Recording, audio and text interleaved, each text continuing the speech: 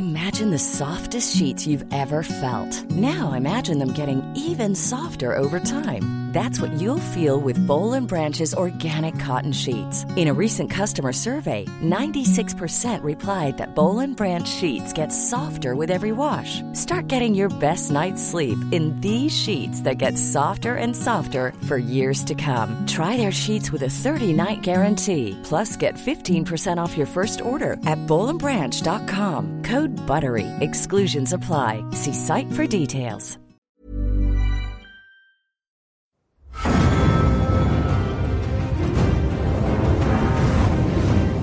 Hello and welcome to Arya Talking to Me, a Game of Thrones podcast.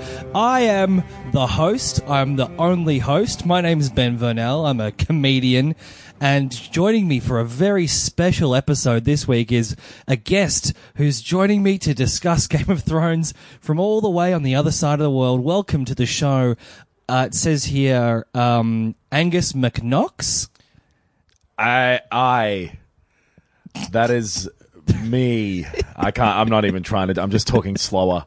I keep thinking I'm going to try and do the accent, but I don't want to even shoot at it. The only thing I've figured, I'm in Edinburgh in Scotland. The only thing I've figured out how to do with the Scottish accent is if you replace an I, the letter I, how I would pronounce it, in a letter, it either becomes an E or a U. Thus or this. Oh, right. Okay, that's a good one. That's a good trick. I don't mind Scottish as well. I can say the word Scottish, CORT, USH, Scottish. Oh yeah. Scottish. Okay, this is good. I expect a full dialect performance when you've come back, because you're going to be there for a while. I am over here for the next month and a half, roughly. And it's cool because, in a Game of Thrones context, there's obviously a lot more stuff that's cool about the country of Scotland than the fact that it looks a bit like Game of Thrones. But it looks a bit like Game of Thrones. Well, that's pretty cool. There's a lot of castles everywhere. Yeah, it's crazy. Like the oldest buildings we have in Melbourne, where we're from, are from like 1890, maybe. Yeah, about that. Yeah. And man, this place is like the city is too hilly for my liking, and it's all steps and shit because it's built on top of the city that was here when the plague existed, and they just built over the plague part. Jesus, that is some history. Fucking lazy too. Just move to the side, even. Just no. It's a nice place, though, so I can see why they stayed. Anyway, Edinburgh's great, and it's incredibly difficult to sign up for things that they have streaming services here called Now TV. It's Sky. And you can stream Game of Thrones on there, and I tried to do it, but boy, was it hard. Oh, no. But, well, then how did you watch? I managed. Don't worry, I managed. Yeah, cool. You just took your Blu-rays with you, right?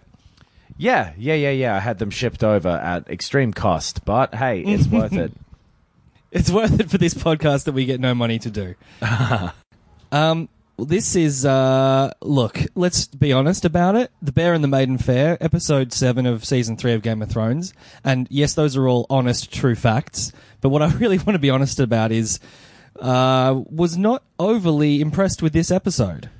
I will say that I thought it was flat out a bad episode. Yeah, I watched it today. I watched it mere hours ago, and most of it has already fled from my memory.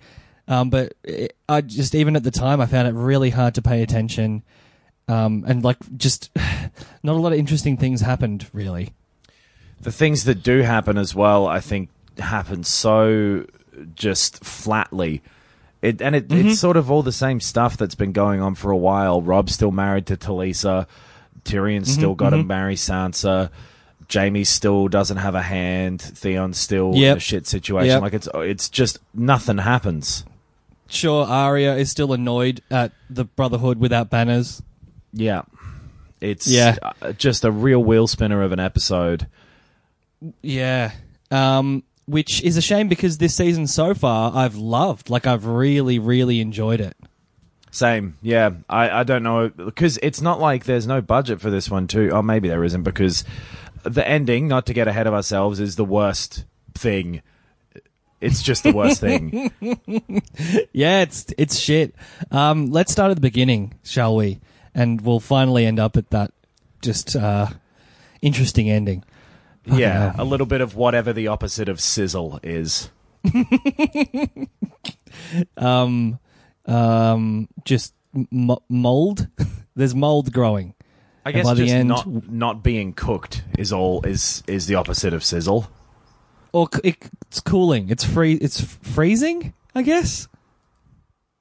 It honestly doesn't matter. We're spinning our wheels as much as this episode was. God, I was just trying to get something out of the the content of this episode. No.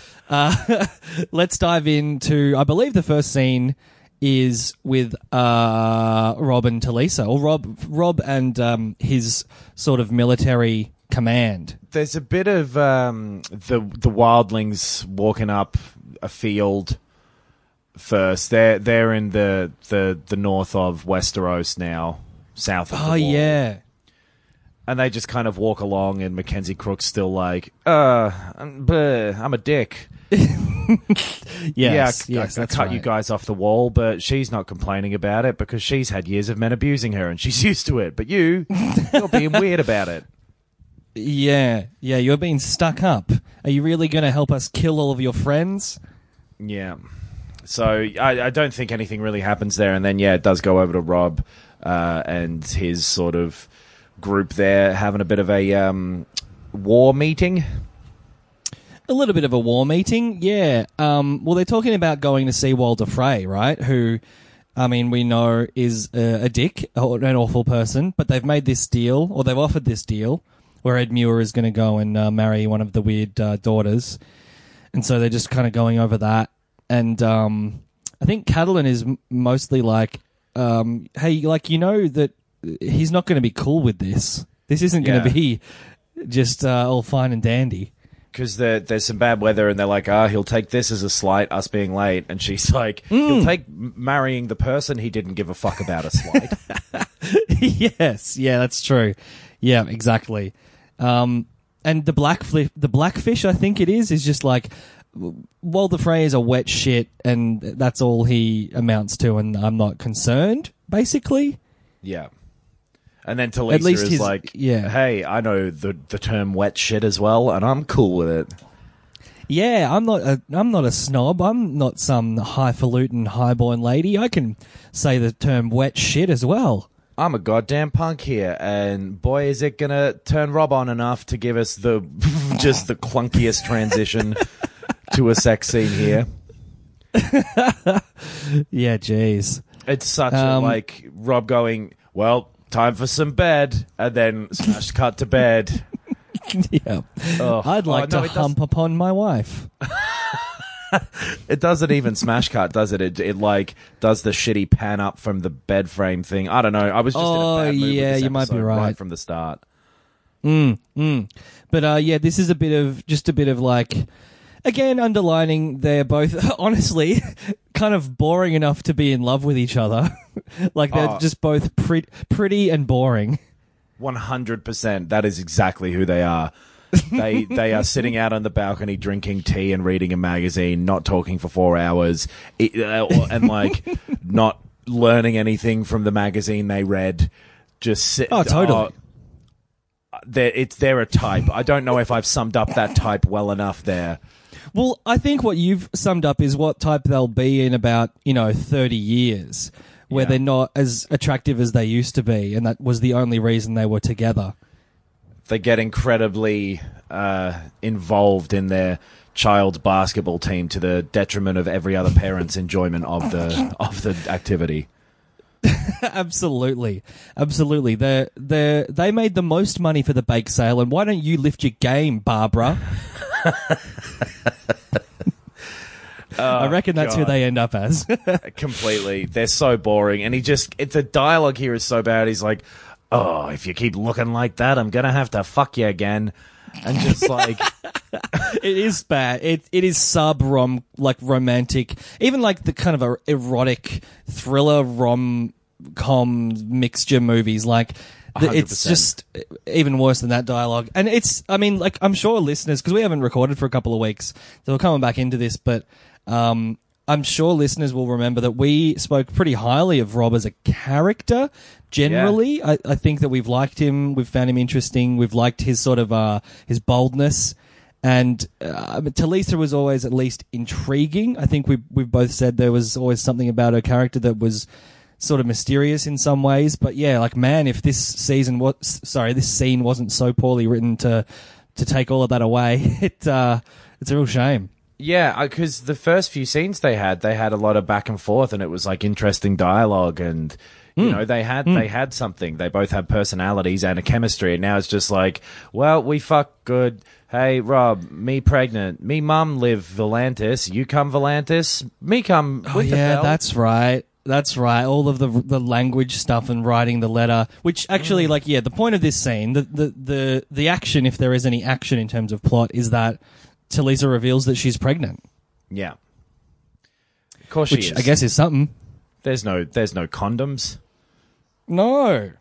So, you know, what I think they used to put, like, this might be one of those urban legends or something, but I think they used to use, like, pig's bladders because it was a similar texture to what a condom is now. So maybe they use that. I think I've heard that. Yeah. Or, you know, just like bust a nut on the fucking pillow. Like, I don't know. I imagine you looking around your room then to look for an object. Everything's covered in cum. I guess they want a kid though. Like they, you know, they're married. He thinks he's the king and she's the queen. Yeah. I mean, in the middle of a war isn't a great, but whatever. Yeah. A kid. Sure.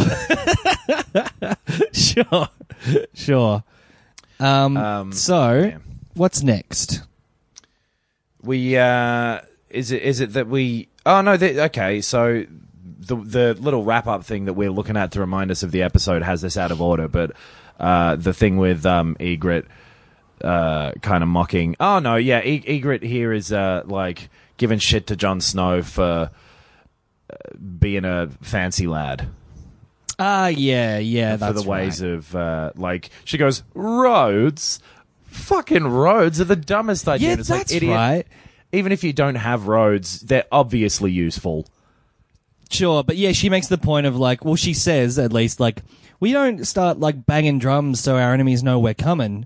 But obviously, Jon retorts with the fact that they're going to light this giant fire north of the wall or somewhere to essentially warn everyone that they're coming.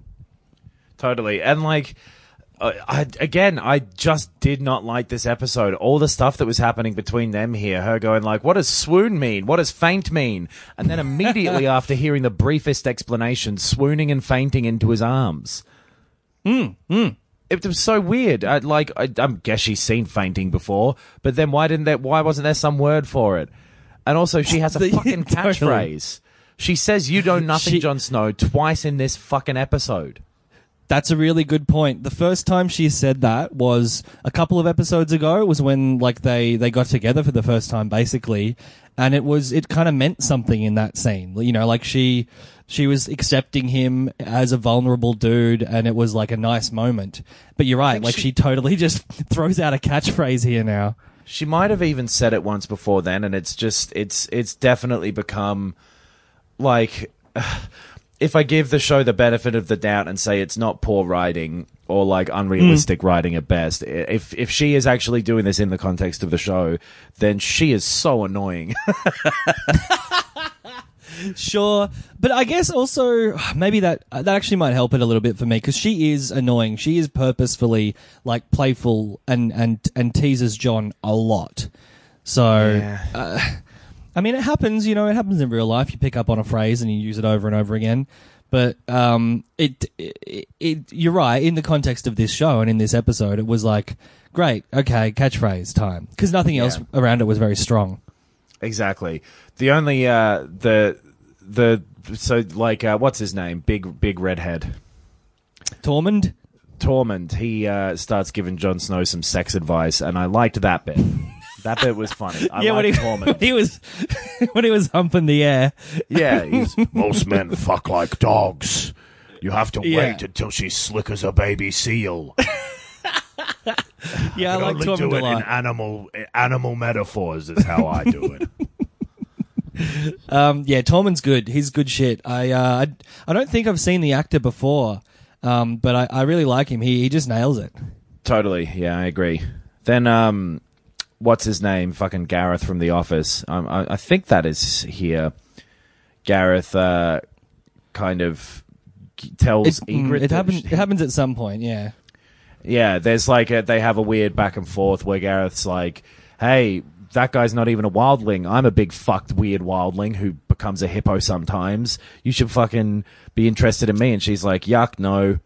I love Jon Snow. How?" Yeah. You're 100% right. Gareth does a nice guy thing. He's like, I'm always, we've fought together, and like he lays that shit out, and he's just like, you only like Jon Snow because he's pretty, and yeah, it's. I mean, it's exactly what his character looks like he should be like, to be fair. Totally. Yeah, I don't have a problem with how his character is. But then Ygritte is like, yeah, I love Jon Snow, which seems quick to me, but whatever, maybe wildlings do that. Maybe they do. I mean, she doesn't seem to have come across many good dudes before, so... Hey, dance like no one's watching, hunt like you've never missed an arrow, and love like you've never been hurt. That's beautiful. Did you make that up? Yep. And she, if she's a catchphrase user, will be the sort of person to get that embroidered in a pillow and hang it above her bed. She'll be posting that on Instagram. Yeah, you don't hang a pillow above your bed. I got a picture and a pillow confused in my head there. Look, if you're going to embroider that kind of shit on something, I wouldn't be surprised if it's a pillow and if you hang it above your bed. Let's just agree that True, there could be 100 pillows in some people's rooms. Oh Lord. Oh yeah, and then they're like, if we attack the wall, we're gonna die. John's like, everyone who's tried to attack the wall in the last 1,000 years, they've died. And she's like, well, if we die, at least first we'll live. Again, another pillow. Hell. Another pillow, another awful pillow.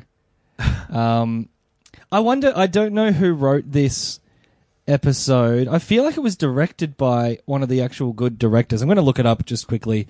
And I don't mean to like specifically call out whoever wrote it, but it does feel worsely written than before. I think so, absolutely, and I will call out whoever did. No, I don't know. It's like it's just clunky this week. It's just noticeably clunkier, and the show always is like unrealistic dialogue. It's slick and like too clean back and forths and stuff like that. Like that's often the tone of the show, but this is just really written. It just feels written. So here's a bombshell. This episode, the teleplay was written by George R.R. Martin. Oh, that makes sense.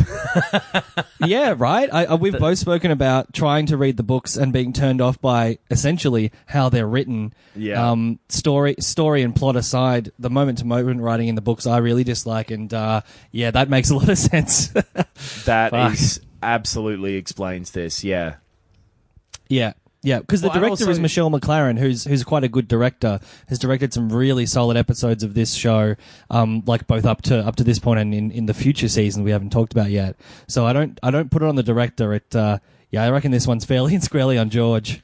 Yeah, I mean, like even to give him the benefit of the doubt, he's not a TV writer. I don't think has heaps of experience in that, and it's a different thing from writing a book. That's true. I feel like he may have written some stuff for even not this TV show. Like I think he's had a crack at some screenwriting before, but this no good. Yeah, sorry George, but boo. Yeah, it's a big boo. Well, King's Landing shows up afterwards anyway. Sansa's around, still moping about about her situation. One of my favourite locations of the show. Hey, I'm really into King's Landing because it kind of looks a bit like Edinburgh, except kind of brown instead of grey. Oh, yeah. Nice. in that I'm going to sack this city and burn it to the ground. Oh, good lord. Yeah, Sansa's like complaining about having to marry Tyrion for obvious reasons, but Marjorie's there with her and being really helpful and nice. She's doing, I think, well, she's giving her a rational sort of sounding board. She's just like, look, some good things will come of this. Like, this is as political a marriage as there could be, so don't take it personally, sort of. Yeah. And I'm not... Like, I don't think she really... I know that she wants Sansa to be sort of in the fold because she's, like, the key to the North and all of that. But I don't really get the impression that Marjorie has any kind of hidden ill intention for her. She's genuinely just being quite sweet to her because she appreciates that this is a child in a shit situation. Yeah, I think that's a pretty good read. Like, we know that Marjorie can be duplicitous, and she has been, especially with Joffrey, who deserves it. He's the worst person in possibly the history of television. But she's also very straight up with, like, Littlefinger in a negative, you know, in terms of treating him with the negativity he deserves. And she seems to be being very straight up with Sansa in the positivity she's treating her with. Yeah, I agree. So, I don't know. I like the two of these looking out for each other here, or Marjorie looking out for Sansa, really. Yeah, totally. And yeah, Sansa, she's not pumped about marrying Tyrion. No, and, like, you know, she's being Sansa about it and going like, oh, he's a gross little dwarf. And she's like, hey, fuck up, Sansa. Grow up. Yeah, he is the nicest one of all of them. So, like, it could only be worse, basically. And I like her delicate way of putting, hey, he's going to fuck you great, was yeah, pretty well done. Yeah, that's true. I forgot that. That's good. That's good stuff. Tyrion is also complaining about it though, because he's like, she's a baby, a tall baby, and I'm not interested in this. And Tyrion's talking about it to Bronn. Bronn, kind of the opposite of Marjorie, was just like, fuck it. Like, your worst problem is you gotta fuck someone. Boo-hoo. Yeah. Yeah, he basically puts it to Tyrion like, what you're actually saying here is you kind of want to fuck her, but you don't want to admit it. And which, like, when you think about it, because, like, I don't know, Sansa as a character, it's like, I just think she's like, I don't know, like a 20-year-old girl. Like, doesn't appear to be a child. But she is, like, she's young, like she's what, 16 or something like that. I think she's like 14. Yeah, right. And so when you remember that, and I remember, like, the look on Tyrion's face is almost an admission of guilt, which is kind of gross. He kind of looked a little bit like, I mean, I can't admit to that, but fucking, yeah, maybe. Like, I thought it was a little bit gross. Yeah, right. Well, Bronn goes, who's the youngest person you've fucked a lot of people? Who was the youngest? And he's like, they were older than her. And he's like, by how much? And he doesn't answer. Yeah. Tyrion is a little bit of a rat bag. He is. He's a pussy hound, and yeah, it's. I don't know. I generally really like Tyrion as a character, and I'm probably overthinking that moment, but I don't know. It's a little bit weird. Yeah. Well, and then he's trying to explain himself to Shae as well, and say, hey, look, Shae, even though this is happening, I can still put you in a nice house and pay for all your things. And she's like, oh, great. Yeah, that makes me feel like the whore you keep reminding me that I used to be. Shae the funny whore, she keeps saying. Yeah, because, he gives her, like, a gold necklace and stupidly makes the comparison or, like, the analogy of, like, hey, this is enough to buy you, like, a giant ship. And she's like, oh, so I can sail away? Oh, wow, okay, that's very thoughtless. The golden chains thing as well, a little bit of clumsy writing as well. Like, don't have your metaphor like present in the person's hand in that way. I don't know. Yeah, that's fair. And, like, I gotta say, like, as far as Shae's character has gone, I disliked her less in this scene than previously. Maybe because, you're right, like, Tyrion is actually very ham-handedly handling the situation. Yeah, I'm still not really sure what her character is, her as an actual person, you know, because she's her whole identity is well, I'm here with Tyrion now, and then that's leaving. So I guess that's why she's upset, is because that's her identity, but she doesn't really have any defining characteristics of herself other than angry at Tyrion for not fucking everything up and saying that he wants to be with her instead. Yeah, Like, the fact that and she doesn't publicly, have yeah. The fact that she doesn't have a tiny bit of, look, I get why this is happening. She's like, no, your dad doesn't rule the world, blah, blah, blah. And it's like, he kind of basically literally does. Yeah, absolutely. Like, from the very beginning of this sort of section of this plot where Tywin has come in and gone, you cannot, like, get rid of that woman. You're not allowed to have any whores around. It's been very clear, like, Shay, it's actually dangerous. Tyrion is not being a jerk. Just maybe it's better if you go to another city and chill out for a while. Like, Better that for is you the as most well. reasonable thing. Yeah, Yeah, totally. like- Yeah. She has no sense of self-preservation here. She might be a bit of an idiot, really. Look, I won't co-sign that because I am an ally. Ah, well, I'm, I can't think of a word that rhymes with ally. Bad guy. Yeah, that'll do.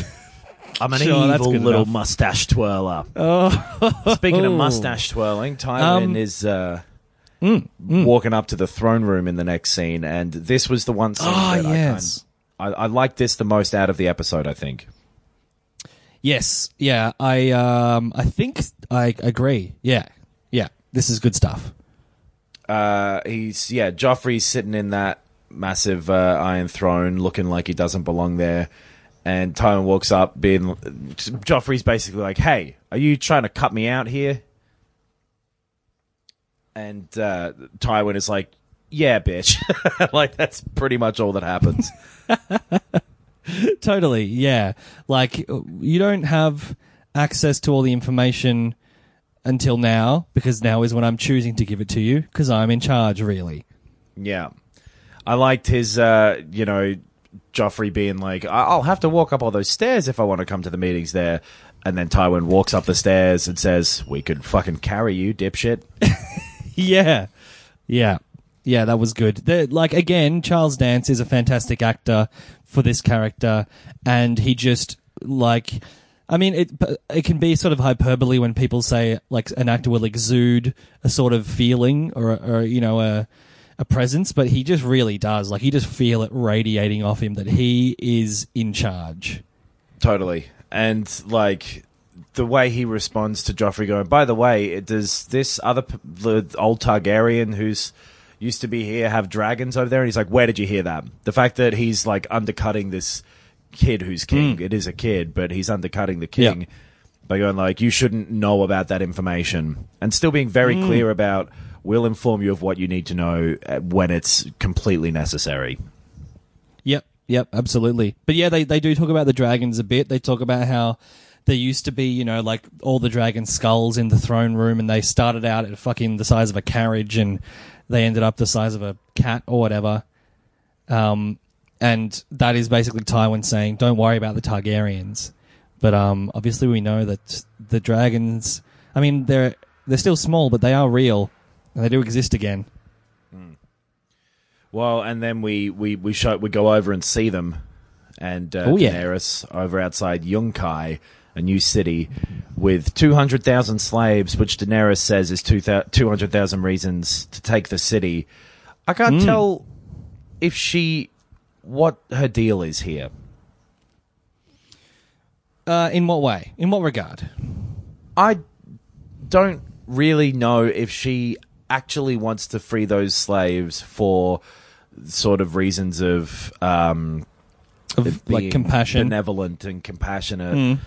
I kind of don't get why she's doing this move, and I guess, like, Jorah and the others tell her, like, "Hey, fucking, this city is huge. It's got big walls. They'll win a siege if we do that. Let's just leave. We can go over to Westeros now. This place isn't going to help." And she's like, "Nah, I'm going to fuck around here for longer." Yeah, I mean, like, because what I assume is that she wants the slaves to add to her slave army, but her external facing, reasoning for it is to free them, to be altruistic and benevolent. Well, but like, surely the end game is to just get a giant army. Jorah says, though, that in this city they don't really have an army. The way that they win, that they stay all right, is by having massive walls and lots of provisions. I just kind of don't get what her game is here, because I suppose I don't buy her saying that she wants to free the slaves, because I don't like her sort of... you can be warlike and still have compassion, I suppose, but she seems to have gotten quite warlike. So maybe she is just genuinely compassionate. I mean, she's basically been a slave herself before. Yeah, totally. We're starting to get, and I won't like ruin anything from the future of this story, but I guess I'll just say we're progressing along her character's arc where, she's moved from being powerless to sort of finding that inner strength and like literally that fire to attaining an army that sort of worships her. And I guess this is like the next step, which I guess is essentially unclear. Is she doing it because she just wants to free slaves? Is she doing it because she knows she needs an army? Does she already have enough of an army to go and fight the Lannisters and the Starks? It is just a little unclear maybe. And sort of unclear in a way that doesn't make me go, ooh, mysterious, I want to see what happens. More unclear in like, all right, well, I don't know. But we will see what happens. Yes. Well, and because like an emissary comes in, this dude, and he's very rude and sort of like, just come on, fuck off. He brings some gold and is like, here's, a peace offering, here's some gold. And she basically is like, fuck off, I've got dragons and I'm going to do whatever the fuck I want. Yeah. Which is a little arrogant. This city you've been told you'll lose a fight to. You're like, no. Yeah. Well, maybe she's already got that messiah complex of, like she freed 8,000 slaves or however many there were, and they're marching across the lands, and she probably just thinks, she's in the right, she can do what she wants. Sure, yeah. I guess so. She's taken to being in command of people very quickly.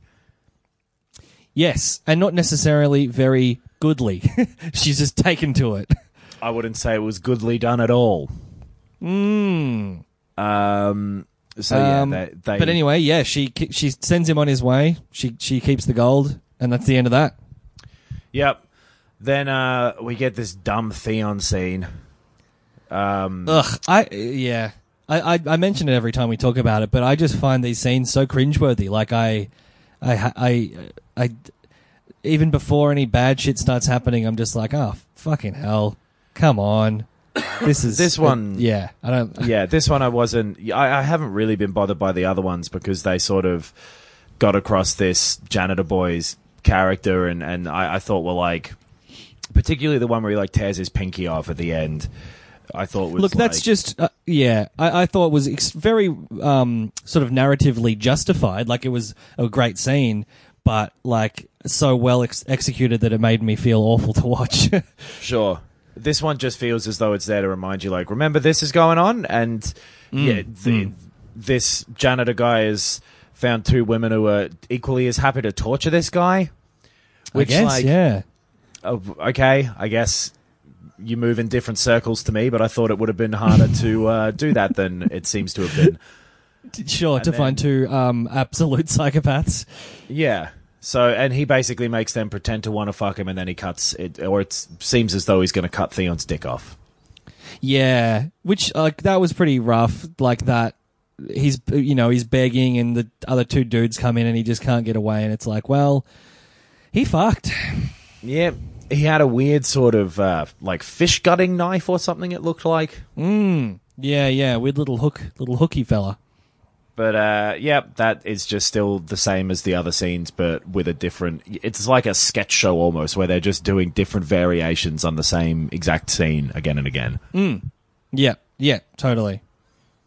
But then Jamie and Brienne are having sort of an awkward see you later. She's having to stay with the Boltons there, and Jamie's off, and promises that he'll set the Starks free, which only Sansa is there now, but... because that's sort of up to that.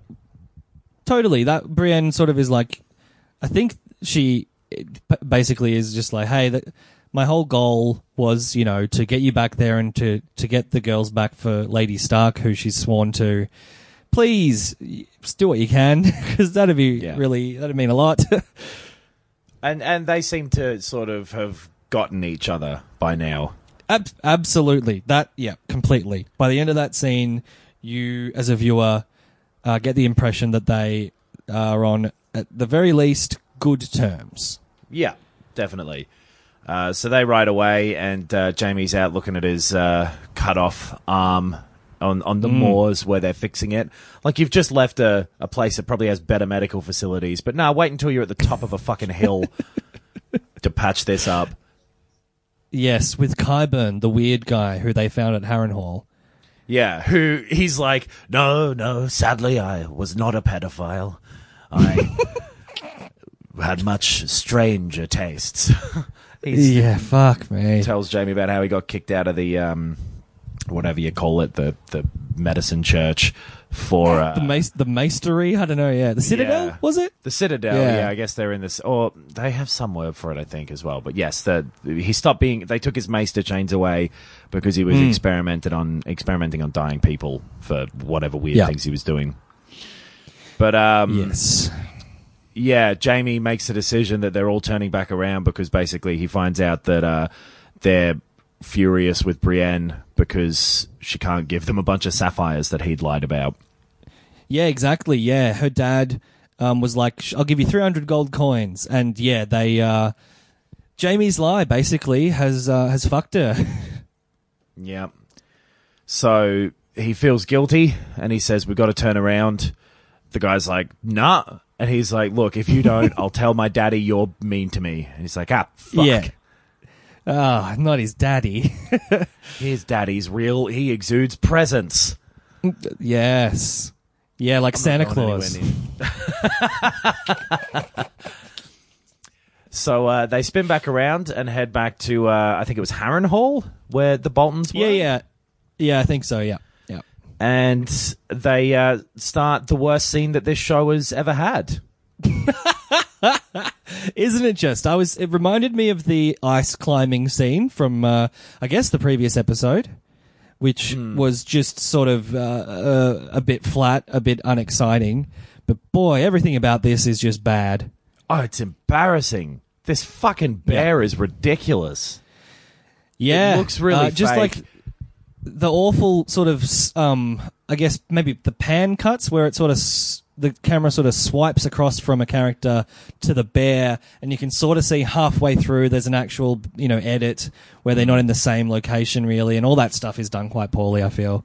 And they do that sort of 70s Star Wars movie thing where they have footage of the person reacting to the bear as though like, oh no, I can see the bear. But it just looks really like... And then there's a bit where Brienne swipes her wooden sword they've given her at the bear, and the bear grabs it and punches her. Yeah, it's fucking like it reminds me of the Nicolas Cage Wicker Man movie. Just some real stupid shit, real stupid stuff.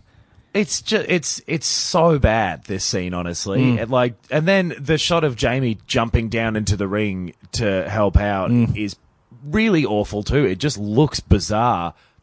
It totally does. There's something off about the set, maybe, or like it just whatever usual filmmaking tricks they use to get around this stuff do not work in this case.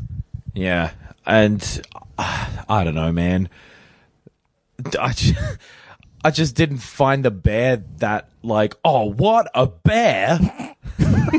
Yeah, I think that you're meant to as well. I think you're meant to be like, what the fuck? How are they going to get out of this one? It's a goddamn bear. They got a bear in a pit? My God. This is definitely how this show is going to take out one of its characters with I mean, it could have, I guess, but it is fucking boring. Like, yeah. I don't know, man. The idea of a bear in a pit in this fantasy world thing is just really dull. I don't know why, because a bear is scary, but bears are also the least scary looking things because they look like cute dogs. Yeah, yes, completely. you really have to get into the realism of what it's like when a bear eats someone for that to be a horrific thing. Because, yeah, you're right. Otherwise, it just kind of looks silly and cartoonish. Totally. Everything that a bear has ever been in, except for the film Grizzly Man, they look like Winnie the Pooh. Yep, totally. Yeah, Grizzly Man is what I was thinking of, where it's like, it even starts off and you're like, oh, bears are cute. And then it takes takes you till about an hour and 40 minutes in to realize, like, oh no, bears kill people. And even then, I think it might not be that bears are scary. I think it might be that Werner Herzog is scary. Totally. Totally. And Timothy Treadwell was naive. I think that was the moral. There's a couple of little bits and pieces we have missed in the middle here, smaller scenes. Yeah, you're right. Yeah. Again, using someone else's recap can be problematic. Yeah, and it's not that big of a deal because they're all sort of things that didn't actually do anything. But sure, they're very self-contained, yeah. Yeah. Arya runs away from the Brotherhood without banners because they're going to, rob someone. I don't remember exactly what it was. I believe there's a Lannister patrol or a Lannister sort of battalion nearby. Because they're on the way to hand her over to... Like, going to River Run? I feel like they're going over to hand Arya back for a ransom. And instead of that, they want to go and raid this Lannister party to, just steal some shit. That's right, because the priest guy's like, it'll still be there in 2 days when we're done. And Arya's like, no, I don't want to fight Lannisters. I'm running. And then she gets nabbed by the Hound. Yeah. The Hound just straight up nabs her. He really does nab her. He jumps out from behind a tree and just gives her a good old nabbing. Oh, he shouts yoink and nabs her out of there. He nabs on that. And then, there's some stuff with Bran and all of them. Osha, Hodor. Guy who played Paul McCartney in that John Lennon movie. And his sister. Yeah. The only thing that really happens is that in that scene is that Osha tells them about how her old partner got turned into a White Walker. And really tried to pop her head off. Yeah. She's like, I don't want to go north of the wall again because of that. And they're like, well, we got to find the mystery thing, the MacGuffin. We got to go find James MacGuffin. He's living up there. Yeah. And Melisandre and Gendry are sailing past King's Landing really, really close. That's right. Yeah. Seems a bit silly. But I don't know, maybe they don't really have that many enemies there. And she's like to Gendry, hey, you're Robert Baratheon's kid, by the way. And he's like, what? I'm a prince? And she's like, no. No. You're a bastard. You are just a bastard, but there's power in royal blood. But not in terms of actual usable power for anything in the world. No. Yeah, she kind of is like, why do you think everyone was trying to get you, you dummy? You've got king's blood. Blood in that butt. She sort of says, I guess, it feels like Gendry should be more concerned than he is, because she does say, like, that blood can be very powerful. Like, I'd be concerned if I was Gendry. Hey, I would be hotter if I was Gendry. Man can swing a sledgehammer. Or whatever he did as a smith. Just a hammer, I guess. Yeah. But dude's got biceps for days. Oh, dude, his biceps have got triceps, and they've got quadceps, and they've got quinceps. They've got sexceps, septeps, octeps, nineteps. And anyway. Then the one after that. Yeah, he flies a Quinjet. And, okay. This is a flat episode. It is a flat episode. Did we cover the whole thing? Well, I guess that Jaime saves Brienne and they fuck off. Oh, yeah. Yeah, they get out of there at the end. Because of course they do. Yeah. Because of course they do, yeah. In that dumb bear scene. Jaime stares down Locke and is just like, come on, fucking go. You want to go? And Locke's like, all right, mate, fucking leave it. He has some lame line there too. I can't remember what it was, but it was dumb. I don't know why. I really Like, wasn't also into this yeah. episode. And I remember not liking this episode the first time it aired as well, especially the bear bit. I remember disliking the bear bit. Yeah, that's for sure. That's for darn sure. I think it's probably a bit of an element of like, I don't really like where any of the storylines are going or where the characters have been placed.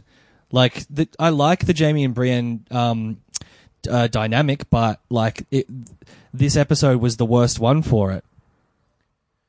Yeah, sure. I think that's fair. That like I like the war with Rob and Rob trying to become the king, and I'm not that interested in him and his wife being boring in the middle of the night.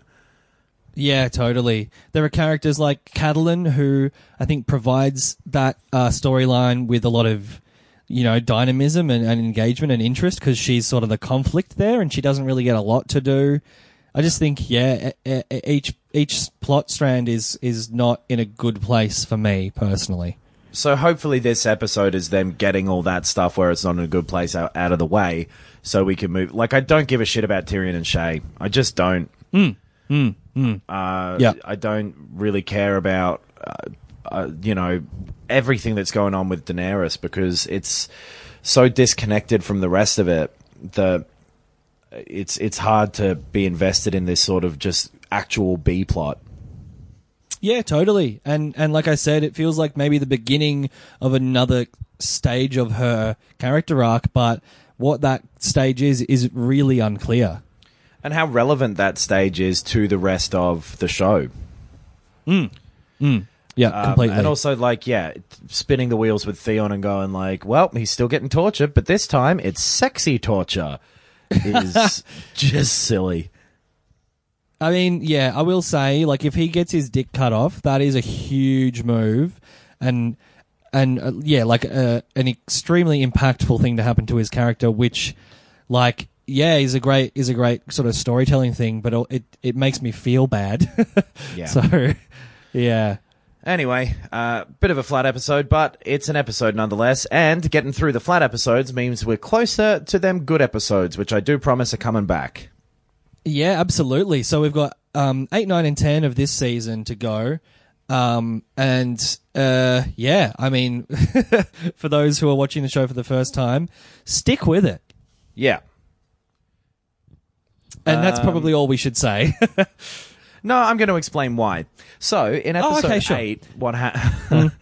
yeah, I don't know. That's probably all that I have to say about that episode. I think we've kind of been down on it enough for this week. Yeah, I think so. That's yep, totally. Well, first time watchers, thank you for listening to this episode. I hope that you got some gratification out of our grousing and griping about it. And hopefully you agree, because if you loved it, that would have been slightly annoying. But yeah, let us know what you thought of that episode. What you think is coming up. Aria talking to me pod@gmail.com for all your emails. We read them, or at least I read them because I have access to the inbox. And yeah, I really enjoy seeing other people's theories. But yeah, let's leave it there for this week for first timers. For non-spoiler people, if you don't want to know about the rest of the series, but if you do want to know about the rest of the series, then welcome to the sealed section. As slick as a baby seal. I'll drop that in now for the transition. Jamie flat out says the Lannisters send their regards. Tell Rob that the Lannisters send their regards. Yes, he does. And yeah, that was my big sort of spoilery thing. I think actually Locke also mentioned something about go buy yourself a golden arm and shove it up your ass, which of course Jamie does get a gold hand to replace his stump. Yeah, I mean, those two were fine because it's, you know, foreshadowing-y enough that when it happens, you're like, oh yeah, cool, like the thing they did. But it was the gold hand one especially is almost at the point where it's like, oh yeah, Jamie, well, why don't you go and charge a dragon and then fall off of your horse just before it and land in the lake? Totally, absolutely, it is. It's less than that because like him just getting a gold hand isn't a plot machination. It's just a thing that happens in the future. Like Yeah. it's such a weird thing to call forward to. But yeah, I did not notice. I don't think I've seen these episodes since the first time I watched them. So the Lannisters sending their regards thing really, really stuck out to me. It's cool. Yeah. It's good stuff. Agreed. Yeah, I liked that little bit that it's already all in motion. I was also, same as wondering whether or not the stuff with Shay and Tywin was already going on. I don't think so just yet. Yeah, I sort of forget how that stuff even sort of pops up and resolves itself. So I've been trying to watch closely and get a feeling for it, but I can't. Yeah, I can't see anything yet. It really came out of nowhere. What else? Qyburn talking about the experiments on dead people. Obviously, relates to the Mountain later on, getting brought back to life as a zombie. Yes. Yep. And the skulls of the dragons we end up seeing later. Like, there's a lot of stuff where it's just nice kind of consistency of the world that I do appreciate about this show. Yeah, that's true. That's true. And then obviously, there's the much more immediate foreshadowing with the phrase and the wedding and all that shit. Yeah, totally. Of like, hey, it's going to be fine. Yeah. Them setting up like, Shay's pregnant, by the way, so wouldn't it be sad if she died? Like, not Shay, I mean, Talisa, yeah. Talisa, yeah, sorry. Hey, apology accepted. Not heaps of particularly crazy stuff going on with. They still haven't. No. Like, I've forgotten how fucking long it takes them to say that he's Ramsay Bolton. Yeah. Me too. Yeah, this one was a little wheel spinny, I've got to say. Like, and I agree that I think you said last week that you have liked the build up of Ramsay. It is extremely slow and tense and well paced, but fuck, I just don't like this storyline. I don't even like where it ends up, really. This was just another little. This was a bit too far with it. This is because it was just the same thing again. It's him doing some weird trick to torture Tyrion. I mean, fucking Alfie Allen. Yeah, Theon. Yeah, I don't know what's going on with me and names at the moment, but yeah. It's the same as he's done a couple of times already, and maybe the only different thing is that Theon's sort of aware of it now, but he would have been didn't get anything out of that other than looking at a butt. Yeah. Which honestly felt like it was the reason that was in there. Yeah, fuck. There's been a lot of Theon scenes over the seasons that feel just gratuitous. Yeah. I might pop in a quick question we got here from Benjamin. He asked us about basically Theon. He says, and it's something that we don't really talk about, but the title of it is Book Reek versus Show Reek. So he says, I want to hear your thoughts on Reek. In the books, each chapter is told from the perspective of a single character. Theon's chapters stop after losing Winterfell, and you assume he died. You don't have another Theon chapter for 2 whole books. So that's like 1,000 pages of time. Then along comes this Reek character, and you eventually realize that it's Theon, which is like a huge reveal, apparently, for the books. So you don't really get that in the show. And, Benjamin says it is interesting seeing his descent into Reek, and it's like basically a perspective you don't get from the books. But he doesn't feel it has the same impact. And I kind of think that although it is impossible, I think, to present in a TV show, that would have been amazing. Yeah, because you know that he's Reek the second you see him, unless they give him some kind of lame mask or so. I mean, you could give someone called Reek a mask. That's true. That is true. That's true. If you and saw like you basically reveal his mutilation and what's happened to him, and then you reveal who it is. That could be interesting, maybe. Yeah. Yeah, that actually sounds way cooler than what they're doing here. But also, I guess, for the show, you're attached to this Theon character, and it is having this happen to Theon is a really good way to introduce Ramsay. I mean, it was, and it's going for a bit long, but I think building up Ramsay is maybe more important than the surprise of Reek to the show. Sure. Yeah, sure, yeah. I think you maybe you like Ramsay more than me because, and I kind of forget how he's like just such a big character for like what would it be, two to dies at the end three of seasons? Season 6. Yeah, right. Yeah, okay. So yeah, 3 years basically. Yeah. But I don't know. I guess I hate him as a like in the context of who he is as a real Exactly. person, quote unquote. That's Yeah. what I like about him, though, is that he's worse than Joffrey gets to, I think, at any point in the show. He becomes the most actually hateable character, and the payoff of that, of him getting the shit beaten out of him at the end of the 6th season, is worth the whole thing. Yeah. That's fair. I really do like, the comeuppance that he gets. Shall we do another question? If there's not anything else we want to... Sure, yeah. I've got to run in a few minutes, so let's get this question done and wrap it up. All right, it's a quick one. It's from Devon. He says, recently we talked about Beric Dondarrion coming back from the dead 6 times, but no one is really sure why he can. He even admits there's nothing special about him. He doesn't know why the Lord of Light wants, or what the Lord of Light wants with him. Throughout the rest of the show, it seems to imply he's able to come back for potentially a particular reason. Is it possible that the only reason he was able to come back was to show the Red Woman that it is possible? And then she brings Jon Snow back, obviously, and Beric has served his purpose. But then, of course, Beric comes back again. So do you think that he has a grand part to play in the final season? Thanks, guys. Love the show. It's the thing I look forward to the most throughout the week. So that is very nice of you to say, Devon. What do you reckon about this Beric Dondarrion guy? Yeah, that's interesting. That the idea of him coming back to show the Red Woman that she can bring Jon Snow back is interesting, because it's always been weird to me, the idea of like, nope, you got brought back for a purpose, because if you're a powerful enough god to bring someone back to life, surely you could just find someone else to do that same job. Yeah, sure. Yeah. Like, if it's going to be that Beric Dondarrion, like, fucking Jon Snow falls off a bridge and he grabs him and goes, like, guess I have found my purpose, or whatever, that'll be lame, because anyone could have grabbed him. It didn't have to be Beric. Mm-hmm. Sure. So, yeah. So what is... Yeah, I don't know. I don't know what his potential purpose could be now that he has already, been an example of coming back to life.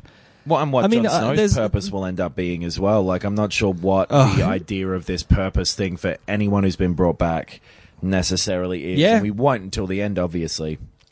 Hopefully. Totally. Best case scenario, we know at the end. Worst case scenario, it just kind of goes, and then we're done. Yeah. It was all part of destiny. Yeah, well, maybe we can talk... Sorry. Oh, yeah? Go. Well, I was just going to say maybe we can talk about this more next week, because it's always going to be relevant until the show finishes. Totally, because I hope by the end of the show we get to find out a bit about these gods who are pretty relevant to everything. And so if they get left mysterious, I think that'll be not that satisfying. Yeah, I completely agree. Yeah, because, I mean, they play so directly into the plot. It's not just window dressing. So, yeah, I agree. All right, so that, basically... The end result of that is we don't know, but we're keen to find out. Thanks for the question, Devon, and thanks for the question, Benjamin. That is the end of this week's episode of Arya Talking to Me. I guess we didn't really mention it, but the upcoming episode's really cool, so it's going to be fun. This should be a fun little rest of the month here. Yeah, absolutely. As we mentioned before, aryatalkingtomepod@gmail.com. Get your questions in, we'll answer them.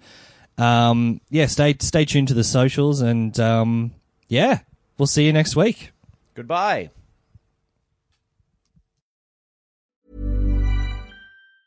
Ever catch yourself eating the same flavorless dinner 3 days in a row?